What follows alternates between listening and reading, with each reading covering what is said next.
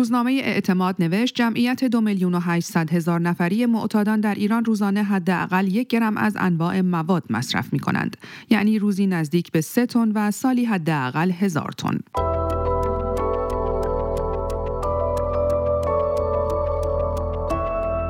سلام، توبا زکیپور هستم و در این برنامه دیدگاه شما را همراهی می‌کنم.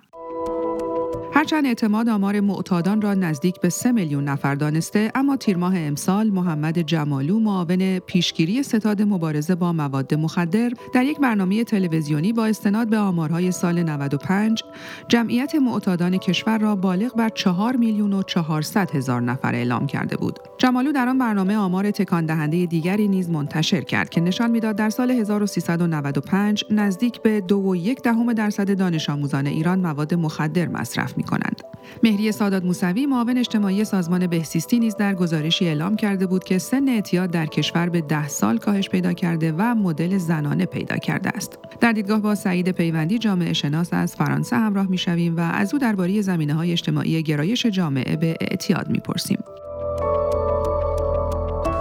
آقای پیوندی، در شروع گفتگو می‌خواستم که واکنش خودتون رو به عنوان یک جامعه شناس به گزارش کوتاهی که روزنامه اعتماد درباره جمعیت معتادان به مواد مخدر منتشر کرده بدونم. از خوندن این گزارش توجهتون به چه نکاتی جلب شد به عنوان یک جامعه شناس؟ من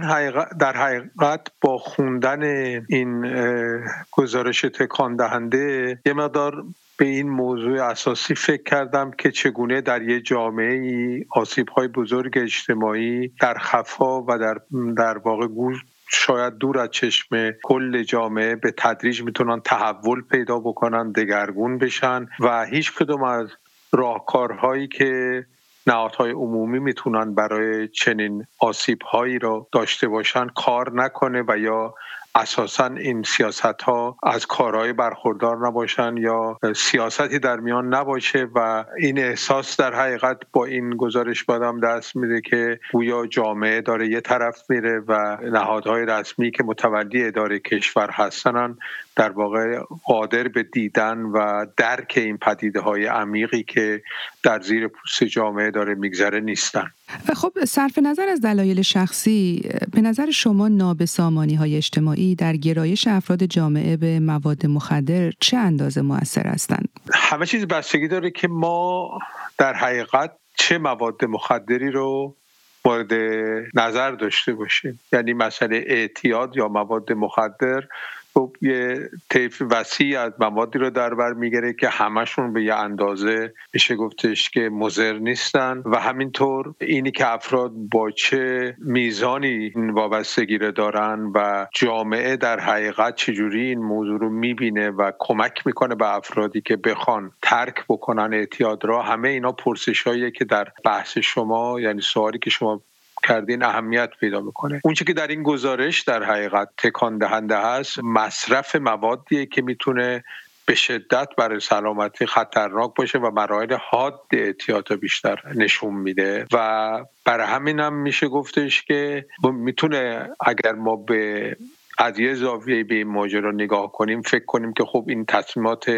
فردی کسانی که به هر دلیلی میخوان در حقیقت مواد مخدر مصرف بکنن، ولی همزمان هم واقعیت اینه که اتفاقاتی که در جامعه میفته، فشارهایی که در جامعه هست، مشکلات و بحرانهایی که در جامعه هست، همه اینا زمینه ساز تشدید در حقیقت این نوع آسیب‌های بزرگ اجتماعی میشه و به خصوص در خلأ یک سیاست درست در این حوزه میشه گفتش که ما میتونیم حتی به طور ناخواسته به این پدیده دامن بزنیم. بنابراین اون چیزی که خیلی خیلی اساسیه اینه که چه مشکلاتی در جامعه سبب میشن که یک تصمیم فردی تشدید بشه و افراد زیادتری در واقع به این طرف روی بیارن و همینطور چه سیاست‌هایی در جامعه باعث میشه که زمینه‌های گسترش این پدیده کاملا رشد پیدا بکنه، گسترش پیدا بکنه و به خصوص این که دسترسی به این مواد در حقیقت برای افراد به چگونه هست. یعنی همه اینا پارامترهاییه که ما در وقتی به مسئله اعتیاد نگاه میکنیم در بود فردی یا جمعی باید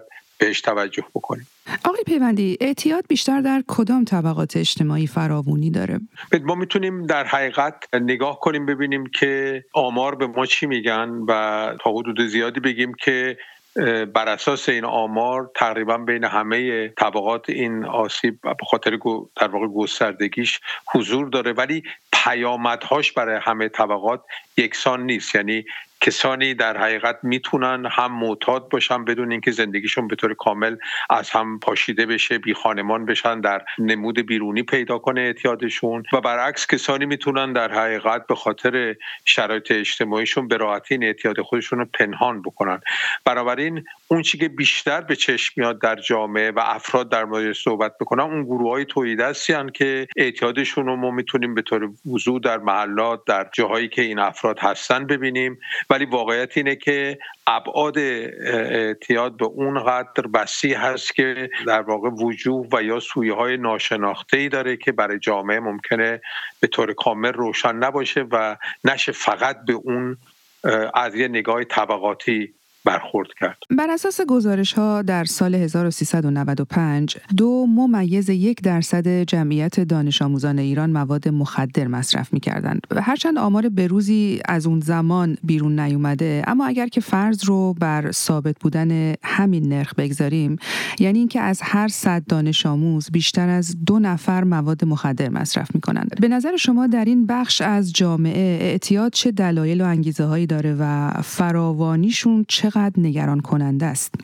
مسئله اساسی دوباره اینه که اینا چه موادی رو مصرف میکنن. یعنی اینی که دانش آموزا، یعنی کسایی که احتمالاً 14 15 17 یا 18 سال دارن به اعتیاد روی بیارن، این پدیده در اکثر جای دنیا هست، منتها در بقیه جای دنیا این نسل خیلی جوان مواد مخدر خیلی سبک استفاده میکنه، بیشتر حالت تفریحی داره تا حالت اعتیاد. در ایران ما در حقیقت متوجه بشیم که این دانش آموزانی که ازشون صحبت میشه و در واقع اعتیاد دارن چه موادی رو مصرف میکنن، میزان اعتیاد چقدره و کجا در واقع این اعتیاد به وجود اومده. اونجا هاست که میتونه نگران کننده باشه وقتی این اتفاق در خانواده باشه یا اینی که در ارتباط با خانواده یا بزرگسالا باشه، در حالی که وقتی بین جوانها باشه اونجوری که در جای دیگه دنیا هست این میتونه اعتیادهای سبکی باشه که خیلی گذرا و تفریحی باشه. خب از نظر مطالعات اجتماعی در زمینه مواد مخدر و آسیب‌های اجتماعی اون ما در چه جایگاهی ایستادیم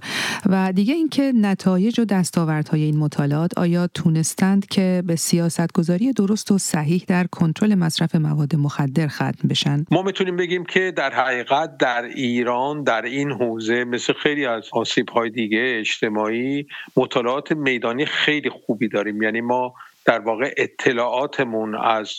این پدیده خیلی زیاده از طریق مطالعات خوب اجتماعی و هم در مورد دلایل، هم گروه‌های اجتماعی که در معرضش هستن، هم در مورد در واقع پدیده‌های نوظهور در بین معتادین، همه اینا رو خیلی خوب میدونیم و سیاستمدارا در حقیقت خیلی کم از این دانش برای مقابله با این آسیب‌ها استفاده میکنن. یعنی در زمینه اعتیاد هم ما شاهد این هستیم که ما یه شناخت خیلی خوب از پدیده داریم، ولی این شناخت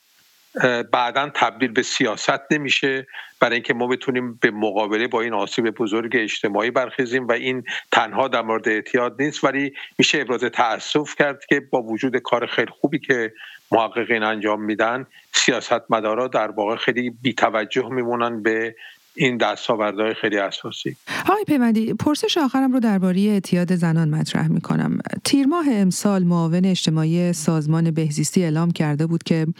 مدل اعتیاد در ایران زنانه شده. یعنی اعتیاد در زنان فراوانی بیشتری پیدا کرده. زنان یک جامعه در چه شرایطی به اعتیاد رو میارند و آیا اساساً دلایل زنان در گرایش به اعتیاد با مردان متفاوته؟ زنانه شدن اعتیاد برمیگرده در حقیقت به تغییر شرایط زنان در ایران و در واقع همون آسیب‌هایی که متوجه مردان بوده و زنها به خاطر اینکه کمتر در فعالیت اجتماعی شرکت می‌کردن، در گذشته‌های دورتر یا بیشتر در خانه بودن یا در حقیقت میشه گفت تا حدود زیادی محیط‌های بسته‌تری را زندگی می‌کردن، کمتر در معرض این آسیب قرار داشتن. الان در حقیقت با بازتر شدن جامعه، با این حضور اجتماعی گسترده‌تری که زن‌ها دارن، خب این هم خیلی شدیدتر شده و میشه گفتش که خیلی از دلایلش میتونه مشترک باشه با مردها و یه سری دلایل هم میتونه خاص زنها باشه، چون در واقع رنج‌ها و تبعیض‌هایی که زنها در جامعه زندگی میکنن بسیار شدیدتر از مرد هاست در خیلی از حوزه ها. بنابراین از نظر انگیزه ها و اون زمینه هایی که باعث میشه که اعتیاد به وجود بیادم برای زنها در حقیقت بهانه ها یا اون انگیزه های بیشتری وجود داره، فشارهای زیادتری رو تحمل میکنن. بنابراین همین قابل انتظاره و همینی که در حقیقت میشه گفتش که راه‌های احتمالاً مقابله با اونچه که اعتیاد زنانه میتونیم ما اسمشو بذاریم احتمالاً همون راه‌هایی نیست که در مورد مردان کارایی داره. به خاطر همینم سیاست‌های اجتماعی مربوط به برخورد با آسیبی مثل اعتیاد در مورد زنان واقعاً باید برگرده به مطالعات میدانی و ببینه که چگونه در واقع با این پدیده در میان زنان میشه مقابله کرد، همونجوری که در مورد جوانان ما باید برگردیم دوباره به این مطالعات، برای اینکه هر گروه اجتماعی دلایل خاص و وقت پاسخهای خاص خودش هم داره. بنابراین در مورد زنان در واقع میشه گفتش که ما با یه پدیده نوظهور سر و کار داریم، از جمله احتمالاً به خاطر اینکه این آشکار شده برای جامعه و میتونه در واقع ریشه های قدیمی تری داشته باشه که کمتر بهش توجه میشه. بسیار سپاسگزارم از شما سعید پیوندی، جامعه شناس از فرانسه. من توبا زکیپور از طرف خودم و علیرضا روشن تهیه کننده این برنامه دیدگاه از همراهی شما سپاسگزارم.